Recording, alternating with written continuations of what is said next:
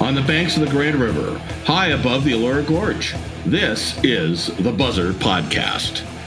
Indie music, new releases, industry insiders, out-of-the-box conversations with guests from the true north, from the west coast to the east coast, to across the pond, and from down under. And now, here is Shay.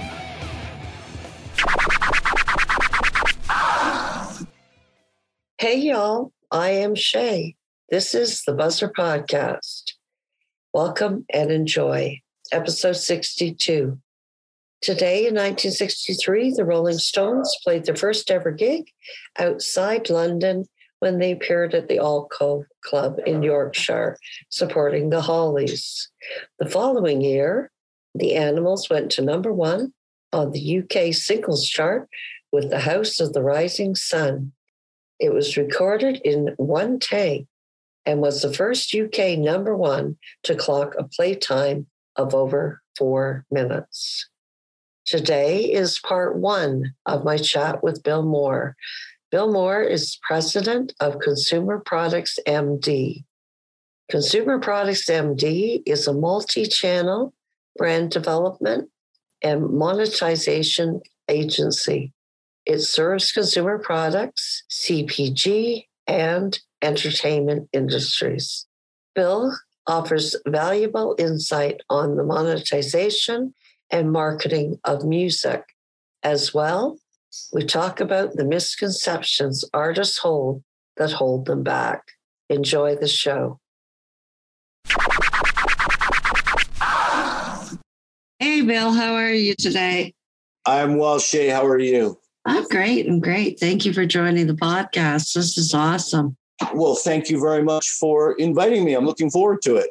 Yeah, I'm looking forward to your take on what artists need to do and your expertise in branding and marketing. I'm really looking forward to what you have to say. Can you tell us a little bit about you and your background before we go into the chat? Sure, absolutely. I'm a Vancouver, BC native. And I grew up a military brat, which means I moved all over Canada and loved every minute of it. So I've lived in, just about every province. And we really have an amazing country. So music with me started at 15. I saw Jimmy Page playing a guitar solo on a video somewhere on some music show. Oh, yeah. And I went, okay, that's what I want to do. So I got a guitar, which I think my parents got for me at Sears for $99. It was a Les Paul like a 59 Sunburst knockoff. Okay. And started hanging out with musicians and quickly realized, why they all die at 27, which isn't a funny thing. And observed the one thing they all had in common was they were all broke. And as fate would have it, I really suck at guitar. Oh, and by the way, Malcolm Gladwell, who's an amazing author, he says in his book, I think it's Outliers, that if you spend 10,000 hours at anything, you're an expert. And I can say that's 100% bullshit because I put more than 10,000 hours into guitar. Yeah, it's okay. It's nothing that I was going to become an expert at. And Malcolm, if you're listening, it was me that turned Tommy Thayer on to you, so don't be pissed at me. So after, I realized I wasn't going to be a famous guitar player, and I decided to get out of school and go make money. Okay. And after trying everything that looked fun for a few years, I eventually landed in the sporting goods business in 1983. And and then I got married to a great gal, moved to the U.S., raised a family, and lived throughout the U.S., working with sporting goods companies, which exposed me to celebrity athletes, their agents, managers, their handlers, and the whole machine that goes into, building a star. So did a lot of licensing, contract negotiation, and learned at a really young age to get way more bees with honey. So career-wise, I'm a consumer package guy. I'm a marketing capitalist. Okay. What I mean by that is I keep track of, the revenue generated from the brands I've worked with. So I'm at 1.4 trillion US, by the way. Okay. So to date. So I've kept track with all these brands over the years and, different projects that I've worked on. So I've got a running spreadsheet of results. Yeah, definitely have a lot of amazing results, actually. And you've also helped artists with their branding. Yeah, in 2009, it was 2009, one of the brands that I was working with decided we want to do business with Kiss. They had this really cool product that changed color in the sun, and it was really cool. So I challenged them, and I said, do the Kiss logo. And so they did the Kiss logo, and inside it was white. And then when you went outside in the sun, it burst into that, Kiss logo that we all know and love. So I reached out to Gene and said, hey, we want to do this with you. And he had Doc McGee call me. And it was funny because I was living in Barrie at the time. And when Doc and I connected, he was like, send me some stuff. And I said, where are you? And he said, I'm in Casino Rama. And I went, I'm in Barrie. He said, what does that mean? I said, you're 30 minutes from me. So we started laughing and, we hit it off. We went to the Kiss show that night and, we've developed a friendship and I've been working with them ever since. As a matter of fact, the last paid gig in music I've had was the Guinness World Record breaking Kiss 2020 Goodbye, which was live from Dubai Stream. Oh yeah, that was an amazing concert. Yeah, we broke 2 Guinness World Book of Records, so that was pretty cool. Oh, well done. But that's been it in terms of like a pay gig in music. That's it. But going back to my background, in 2009, I also got involved with a film project about a Canadian rock band that will remain nameless that kind of threw me into the Canadian music business. Because before that, I had no real exposure to it. So since 2009, I've been exposed to it. And it's an interesting business filled with some really interesting people. Oh, it definitely is. What are the common misconceptions that you see that artists hold them back? A few things come to mind. It's just, I've met a lot of artists that were, wanting to develop their brand and to take it out to the world. And I guess the one thing I noticed is there's this, build it and they'll come. That's an old expression that goes back to my consumer products days. Mm-hmm. And you need more than just a great product. So I think that a lot of artists spend way too much time just on their music and they think I'm just the music end of it. They don't perceive it as anything beyond what they create sometimes. So there's no thought given to developing their brand. And, and brands can change over the years. I mean, many brands do. All the successful big ones did. Even something like Coca-Cola, which says, no, that has never changed. It changes all the time. It's like they adjust their logo I think it's annually. I'm trying to remember their brand guidelines. It changes just a little bit every year. So it stays modern, stays up to date. Okay. The other misconception they have is about money, because it costs money to be in the music business. And you need to spend just like a person making a product and bringing it to market. Without exception, every single one of those people building that product have to invest in not just the product, but there's the marketing of the product, the communications of the product, developing a customer base.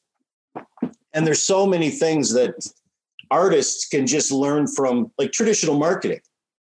And do you feel that in terms of investment, that they should be investing in outside expertise for these things? Initially, no. Initially, they need to understand the business, because it's one thing that's always shocked me is the amount of people that I meet that have been in this business for a really long time that know very little about the business and how it works. And what's more concerning is when you hear an expert and I use that term loosely, and I'm holding up my fingers, making those funky quotation marks. When you have an expert give you advice and you hear things that are just flat out wrong, and it's not accurate. So this permeates this business more so than any other business that I've worked in. And it's really, really, really dangerous. And you hear these people making these commitments and throwing information around, and it's someone talking to an artist at a show, and it's like, hey, I have a record label, and the artist loses his mind because somebody has a record label. It's like, Okay. great. What's your record label? Is it a big record label? Is it a small record label? And inevitably, it seems like everybody's got a record label. So what have you heard that's wrong that is being told to artists? Well, it depends on the context of the conversation. Okay. For example, it's everybody dreams of getting a record deal, and they think that's the pinnacle of success. Well, I've seen people get record deals, and it's certainly not the pinnacle of success. And then it's a matter of, if you get a record deal, then what is involved in the deal? It's going to be a 360 deal. Okay. Where a label is a smart label is going to lay out, and you're going to be owned. And that's because there's a machine that exists to create, it's a pay to play business. So I was reading something the other day about payola. Everybody thinks payola's gone away, but it's just changed its form. Yeah, so now you have large corporate entities running, and it's promotional dollars. It's promotional spend. It's still payola in its, old form. It's not a 45 stuffed with $100 bills like it used to be, or a bag of cocaine and hookers on Friday night. They don't, if that still goes on, I don't know. I've never been exposed to that, although I've heard some stories. I think everybody has. Now it's corporate entities that are running things. So, it's Disney. It's the large broadcasting corporations. So, and it's still, they're going to get their artists on air. And if you want to get an artist on air, you can certainly pay to get an artist on air. You're going to have to be investing in some advertising dollars, and you need to support the infrastructure. And do you think that works in favor of the artists? Or is it just the way it is? Well, it's going to work in favor of the artist that's being promoted, obviously, particularly for radio play. Okay. And I listen to the radio. I don't listen to streaming. I seldom listen to streaming, and I prefer not to, because sure, they're getting paid, but not very much. And I listen to the radio, and I listen to Canadian radio, and people ask me, why do you always listen to the radio? And it's simple, because I'm listening to see who's getting paid. So does that extend, like this whole promotional dollar, payola, I guess, for lack of a better word, does that extend to agencies that you pay to be on the roster? You pay for their services in order to get gigs? I think the real question here is to back up to, it's what does the artist want to do? Because something pops to mind. I have an artist up in Barrie that when I first saw this artist, I said, do you want to be a star? Because you have everything. And he looked at me and said, Bill, I only do this for fun. And I really like what I do. I like playing my bar gigs, and that's all I want to do. I have no desire to take this any further. And that's really what the artist needs to look at. So if somebody that's driven and that's been doing this and has been putting in the sweat equity, like with building a business. So building your music is the same thing. You're building your business. You're investing into it. So therefore, you should be monetizing it. Otherwise, you're always going to be that musician part-time and that have two jobs. And something else that's unique about Canada too is the amount of rock stars that have second jobs that I've noticed. And it's people would think, they'd look and say, oh, so-and-so. And then you find out, okay, they're only getting $300 a gig. It's not their band. And he's a bricklayer or he's an electrician. There's nothing wrong with that. But some artists, they want more than that. If an artist is just content having their music put out there, then fantastic. Then put it out and use all the social media platforms that are available and use everything you do that you want to get your music out there. If somebody's really committed and thinks, okay, I want to be a star, and they look at Bieber or Weeknd or any of the big Canadian acts, and they want to do that, then you have to realize, okay, there's a machine that exists. How do I get plugged into that machine? The Bieber story is great. Yeah, it was found on YouTube. Yeah, you get spotted. You get a 15-year-old or a 14-year-old singing like an angel, and it's like, wow. And a star's created. But you need that talent.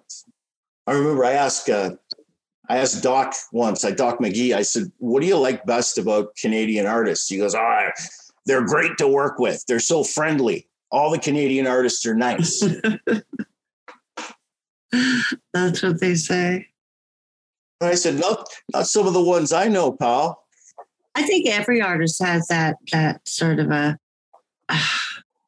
conflict in the sense that they want to monetize it, but they honestly either are being improperly guided or they don't know where to guide themselves to or how to do it. Do you have any ideas on how they could monetize it? Yeah, there's 1,000 people on YouTube that are indie artists that have navigated and understand the music business. A lot of them have free, here's how you do it. Other ones have subscription models that you want to, that they want you to pay to play.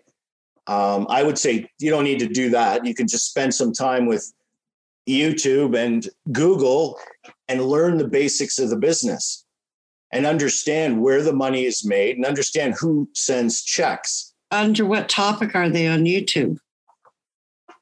How to monetize your music. Okay. All right. That makes sense. Yeah. So Google search how to monetize my music, how to make money with music, etc. Any of those search, and they will, the algorithm will pick it up and it'll pop up all kinds of interesting information. And there's some that are really well done. There's some that are like 10 minutes long that give you a really good basics understanding of what you need to know. Okay. Well, just sometimes being signed to a label holds you back, because I have heard personally stories from artists that have been signed and their music never gets distributed, or they're forced to work with other artists that they don't want to, and things like that. Absolutely. I had a client with a international publishing company that didn't list the client on their website because I was told that somebody had sex with somebody, must be 40 years ago. Okay. And that they held a grudge. So I thought to myself, nobody holds a grudge for 40 years. So they had sex 40 years ago? And somebody held a grudge for 40 years. And I went, really? You would let that get in the way of, doing your job? There's a contract here that says you need to do XYZ to promote and market the brand. And they weren't even listed on the website. So, yeah, and I've seen things in contracts with the word perpetuity. Yeah, I've seen it too. There's this word, remember the first contract that I read was actually a publishing deal. Okay. And the word perpetuity was in there. And I stopped and I went, wow, I've never seen a perpetuity clause in a contract before. So I called a buddy of mine. He's a sports licensing lawyer. And I said, do you have perpetuity? He goes, I wish. But he goes, yeah, no, our clients are, what he said to me, he goes, our clients are too smart for that. They wouldn't sign that because they all have agents representing them. Unfortunately, when a contract is presented in the music business, and musicians are famous for this, as many different, like sporting goods guys used to be famous for it until they all got agents. Okay. And just randomly signing a contract.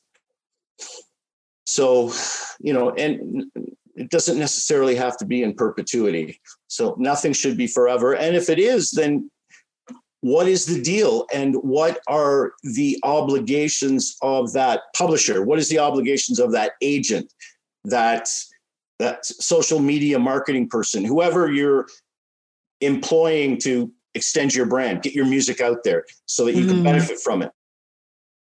So it should be more structured, more transparent. And there's not a lot of transparency in music because some of the contracts are, the publishing contracts with the larger companies, and even then they vary. So there's like boilerplate contracts, obviously, but then, things get changed out, and you have an artist who's a young person. Let's say they're in their 20s. They're going to become, someone's approaching them with a record deal. Everything looks wonderful. And, they sign the deal. They don't have professional management. They haven't had a lawyer look at the deal. There's some great entertainment lawyers in Canada. There's Kurt Dahl he's a drummer as well, is a very good Canadian employment lawyer, and he won't break the bank, right? So if, obviously I can't say he's going to do anything pro bono, but you know what, I would recommend everybody to shoot a contract by people like Kurt and have him comment on it. So, I think people get into these deals and they ink them. I remember hearing stories. I think it was Eddie Kramer was telling a story about Jimi Hendrix would ink like deals left, right, and center. Someone would put a deal in front of him and Jimi Hendrix was signing it. Yeah. So I don't think that goes on anymore because there's more of a consolidation in the media, because you have a handful of players that own all the major broadcast networks, radio, TV, internet, etc. So now it's more consolidated. And there is a machine. There's a star creation machine. It exists in the U.S. That's why you see so many Canadian artists that, they go to the U.S. It's because they have that machine. It's built. It works. And it's a pay to play. And do you feel that in order to break the U.S. market, you need to be part of that machine? Or is there opportunities like Justin Bieber, but actually he didn't break international until he got part of the machine. Correct. Either. So do you feel that's what to strive for if you want to work in the business, as a business? If you want to be a rock star. Okay. I mean, fame is not fun. I mean, people think, I could be a rock star. This is going to be wonderful. It's like, are you fucking kidding me? It's as much a curse as it is a blessing. And I guess it also has to do with how you deal with it and how, most importantly, how it affects you as a person. But even like Bieber, who's all that natural talent, he didn't become the star that he is today until, he was molded. Yeah, 100%. And there's all kinds of star creation machines out there. And I think other misconceptions that I see a lot, I see this with classic bands, legacy bands. Okay. We talked about, how do I increase awareness for my band? How do I monetize my band further? And then you ask things, you say, well, what are you doing on TikTok? And they say, well, what's TikTok? Why would I be on TikTok? And I mean, number one is get the Chinese market. The fastest growing market on the planet. They're ravenous for music. Okay. Yeah, you got to jump through some hoops. And you need to conform. I mean, just the same as you have to conform in Canada. You're going to put something on the airways anywhere. You have to conform to the airway rules. 100%. And there's a big, giant market in China just awaiting. I mean, a good example of this is the boy band BLS, the Korean boy band. Yeah. They did so. It's still the largest stream event, I believe. I know the KISS one we did. We tried to break that world record with the largest streaming event. Yeah. but we couldn't break their record. And when you look at why they were successful, China, yeah, a lot of people in the U.S. watched it too. A lot of Canadians watched it. A lot of people watched it. But you know what? They were integrated into that Chinese system. So it was more of a global delivery. Yeah. 100%. And when was that event? I'm trying to remember it. It was last year. Yeah, it was last year. But they've done quite a bit. And they're very successful in marketing their brand. You know, it's quite interesting when you look into the company that runs it. It's a group out of South Korea, brand new on the scene. Really? So all these new guys come in and they're doing it their way. Yeah, there's one thing about that group is they. I was actually talking with an artist on the show about them particularly, and they're true to themselves. You always be true to yourselves. Yeah, but this band, they seem to. They do things out of the box, and it seems natural to them. Now, whether it's the branding or just the energy of this particular group, whatever they do works out over the top, so to speak. Yeah, I think it was they just looked at the success of the boilerplate boys bands that the U.S. has been pumping out. Yeah. There's lots of examples of different, just copying. It's Jaws 1, Jaws 2, Jaws 3. Really? Just, Star Wars remakes. So there's, that to me was, I applaud them with their success, but it wasn't really any different other than the delivery mechanism and where they were focusing on. So they looked at Asia as a market because they're Asian performers. And do you think a Canadian artist, if their music is being listened to in another country, should focus on outside of the Canadian borders more so? Absolutely. It's global. It's global now. So we don't live in music has no borders. And I'm not sure why we treat it like it does. I talk to artists. It's like, great, you're a household name. You're a rock star. And you're broke, so you need to make some money. Let's go and market your product in other than Canada. Mm-hmm. I mean, I love my country, but Canadians are lazy, and I'll demonstrate that with some numbers. It was in 2018. There was I can't remember which association it was. I can get the details, but the long and the short of it was 52% of Canadian entertainment spend, meaning how much money they spend on entertainment a year, is spent at home, sitting on the couch. 9% was spent on 9 to 11% was spent on live music. Now you compare that to the US. Wow. Americans spend 25%.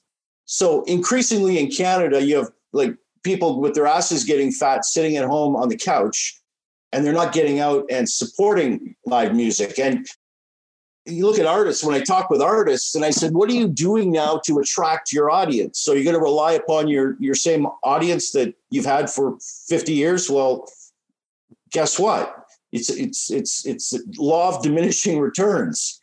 You need to do something. Like you go to a Kiss concert, you'll see grandfather, father, son. I mean, you see this all the time. Doc will give anybody under 13, let them into festivals for free. Let's get the kids. Let's expose them to the band and the fun, the frivolity and all that. Mm-hmm. And I guess one of the things that frustrates me is because when I dig into a brand, it's like it gets exciting. A brand. To me, it's the same thing. And you see an opportunity, and then you'll talk to a band leader, and they'll be like, yeah, I don't want to do that. And it's like, well, why not? Why don't you want to expose your music to a larger scale? Why don't you want to do 3 or 4 15-second TikTok videos that some 15-year-old kid's going to love? Because you know what? You're one of the world's best fucking guitar players. You're one of the world's best singers. Why are you keeping yourself a secret? And then Yeah. they look at you and they go, what? I'm not a secret. I'm a legendary, iconic Canadian rock star. Or, you ask 15-year-olds, you ever heard of A, B, or C? And they're like, huh? And that's the key, and to reach out and not just rely upon your traditional market, because guess what? People aren't going out. Yeah, there's so much new going on. I mean, if you look at the basics for delivery of TikTok, Facebook, Instagram, Snapchat. I mean, there's just a whole variety of social media platforms that have the ability to, help artists communicate not only with their existing fans, but with new fans. So what sort of ideas, like just short ideas, that an artist or band can do for that 15 seconds of TikTok? Do what they do best. Do what made them famous. I talk to guys, I got a phone call about 2 years ago. Mm-hmm. And somebody's inebriated saying, hey, guess which one of my songs made it in the top 150. So I guessed the song. And he was like, you saw it. And I went, no, it's your number one song. And so it doesn't take a rocket scientist to figure it out. And I encourage artists to do their number one song. Forget about the other stuff. So if you're a legacy artist and you've got one monster hit, then great, do that. If you have 5 monster hits, then take your biggest one. Okay. And then do the next one and have variations on that monster hit if you only have one. If you've got several, then great. And by variations, you mean like a stripped down version or of the same song, or like how would they variate? Ideally, you're working like on TikTok. I mean, different platforms are different, but Yeah. TikTok, for example, the key is 15-second videos and frequency. So you want to do 15-second videos. You want to get 2 or 3 a day up there. And this isn't fancy. This isn't production. This is iPhone and a guitar and an amp, or if you're a singer, then you're going to be doing some vocals. So we're not talking about big production, but it's to put it out there and encourage people to have fun with it. Yeah, I was speaking to an artist the other day, and they're on their primary channel platform is TikTok, and they're on about 5 times a day, and they're getting a pretty solid following. I had this conversation. I had a meeting at my house with a gentleman. He manages bands. Okay. And a guy that's in that works with bands. And we were sitting and we were talking about how to promote a particular Canadian band. And they were big in the 80s. And it's like, great, TikTok, TikTok, TikTok. And one of the guys looked at me and said, TikTok, that's not our market.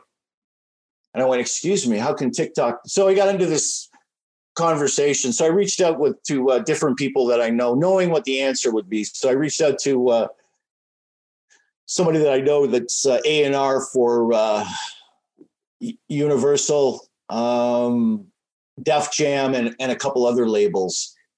And I said, how important is TikTok? And I knew the answer. And it would be and A, and B, if it's important, what's the plan for success? And his response was, it's huge. You need it. 15-second videos 3 times a day if you can do it, and just keep plugging away at it. And it's an important part, because when we get back to normal, if that occurs, yeah, and when promoters and agents and people are looking at musicians and what's their portfolio, how are they managing and advertising their brand? How have they been marketing? How are they communicating their music out to fans? And if they don't see like TikTok on there, they're going to think, oh, so we have to do that work ourselves. So you think that's what they're going to be looking for, is current? One of the things, because you need to keep current. And one of the challenges I see, particularly with legacy bands, is they don't keep current. They think that, okay, Facebook is my social media presence. And there's whole demographics that don't have Facebook. Facebook is for old people. Even they're saying Instagram is getting for less old people. So, the key here is for artists is keep abreast of what's going on here. Yeah, that makes a lot of sense. And they're springing up all the time. And if something springs up, it's a lot of pay to play. So there's lots of online experts that want you to subscribe, and they're going to guarantee you some results, which inevitably they're not guaranteed. You're paying some money, you're going to learn something, they're going to perform a service, etc. So even before an artist gets to that, and going back to what I said earlier, they need to go online and understand the business and see if this is really a business they want to be involved with. Because having worked in a number of different industries, the music business is quite different. Because it's filled with experts that aren't experts. It's filled with people that tell you they can get things done when in fact they can't. It's poser, I guess, is the word that comes to mind. And this business just seems filled with people that appear to be one thing, but in fact they're something entirely different. That's very interesting. Well, let me ask you a question, Shay. You've been in the business a long time. How many people have you met that have been in the business for a really long time, but don't understand, like a songwriter that doesn't understand how publishing works? To be honest with you, I've met quite a few. So, which to me is shocking. I have met quite a few, and I've seen a lot of people dwarf into. Their expertise is one area, but they promote services in other areas that, given their background, they don't have. So I don't know if that would be poser. I would say it's more, they're wearing too many hats. I guess the easiest way to say it.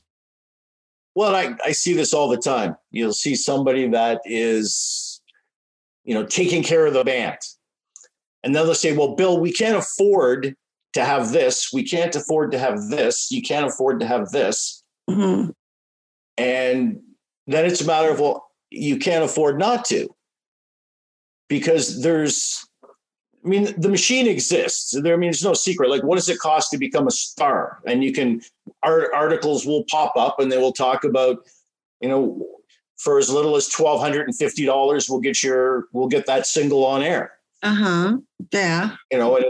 Which sounds like payola, but as we said earlier, now it's different. It's promotional spend. It's, it's hidden. It still comes down to the same thing. You got to pay to play. But I think what artists need to do is think about, and rather than look at everything as a whole, they have to look at it and say, well, what do I want to achieve? Do I want to get out and play live gigs? Do I want to play festivals? Do I want to tour? That makes a lot of sense. And it comes down to business planning in theory.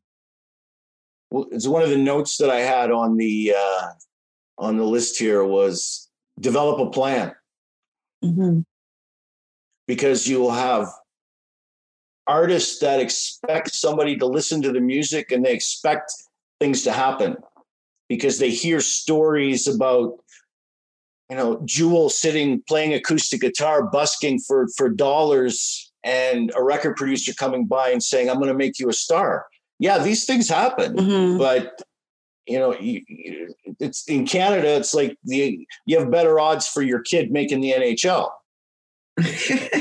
Yeah, I would agree too. But don't you feel too that an artist has to have a team around them, if it makes sense?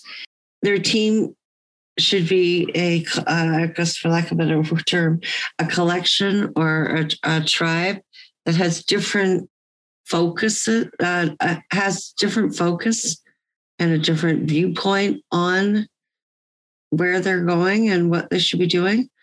Like as opposed to having a one-stop shop, come under my umbrella and I'll do your social media, I'll do this, I'll do that.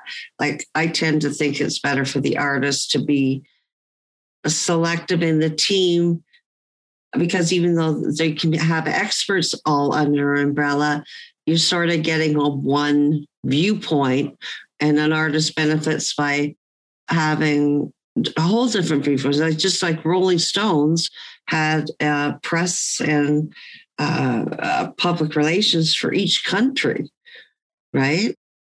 So to speak. Do you see where I'm going with that? Well, you need to have that.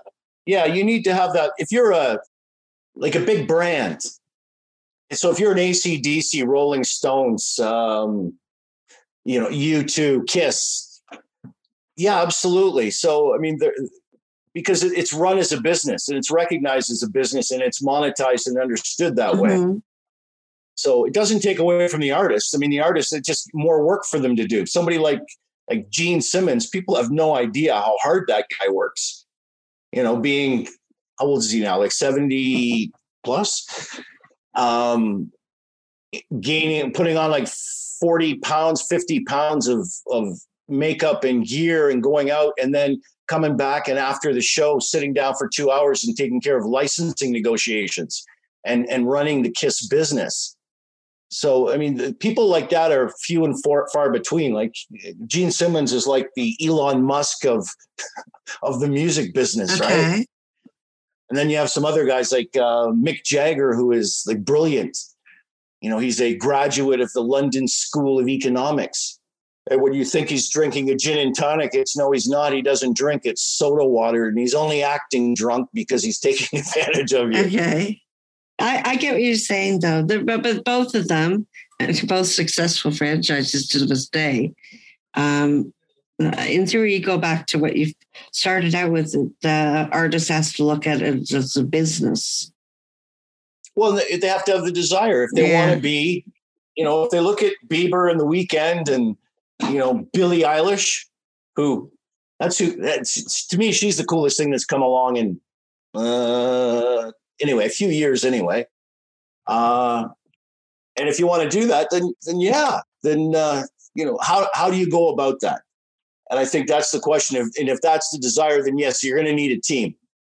And then the question is, well, what's going to drive this? And well, awareness for your music. It's all results. You got to have great music. So it comes down to the product. Mm-hmm. And if you look at the amount of musicians today, there's more musicians today than ever before. There's more content. There's more free content. There's more people willing to do whatever they can to make it in a business. This is more competitive than sports. Or, I would say it's very similarly thinking about that, because sports is, you have all these leagues of sports coming up, like great soccer and hockey and all the different sports. And as these kids come up, they're molded though. So even like a hockey player, he's 10 years old, he's a star. Yeah. If at 15, he's still a star, guess what? He's 16, the agents know who he is. With music, not so much. Because there isn't this machine. There was the machine where the people would go out and actually go to clubs and watch because it was part of their job, not just to sit there like as an AR guy and like plug stuff in your ears all day long. But you need to go out and see a band. You have to be there. Mm-hmm. It's like if anybody hasn't watched Creative Stories, which is a film, a documentary, true story. It's not a documentary story, but it's a true story about Alan McGee, the legendary record company executive. And, that's who brought Oasis to the mainstream. Mm-hmm. So a really good, and that's not dissimilar to some of the experiences I've had where you have, you meet somebody and they go, oh, this is so-and-so. He's a former whatever. And he has a record label. And it's like, great. Artists go, record label, super, I'm going to be famous. So artists need to ask questions. It's like, great, I have a record label. Fantastic. Who do you have signed? If they mention 3 acts that you've never heard of, well then, maybe it's not a good fit. Okay. Not saying that a new record label coming up isn't the place to be, because maybe it is. but ask good questions and see what they're going to do. How are you going to take me to market? Where do you see my music fitting in? But if somebody's not coming out to see the act perform, because inevitably one thing will never change. Live performances are going to drive the income for artists, as well as radio play and streaming when they get streaming figured out, which will take, music will be arguing with corporate America for, the next 50 years, just like music's always been arguing with the industry about what royalties should be. But specific to Canadian artists, I would, you get more bees with honey. I've seen legacy artists, and they still take this heavy-handed approach where they make demands of people. And this isn't a world that you make demands in, because if you do, you'll get canceled. And it's amazing what people hold grudges for in the music business. Can you give me examples? Oh, the one I mentioned earlier about... okay. Well, that sort of leads me up to my next question. What are the things that an artist, like common sense suggestions for an artist when building a business, like what to avoid, what to look for? Thank you for tuning in. Thank you to Bill Moore for taking the time to give listeners 2 informative sessions on the industry and his insights. The second part of our chat will air July 14th on the Buzzer After Hours show at 12 midnight. You can listen at thebuzzerpod.com. Tune in to continue the chat.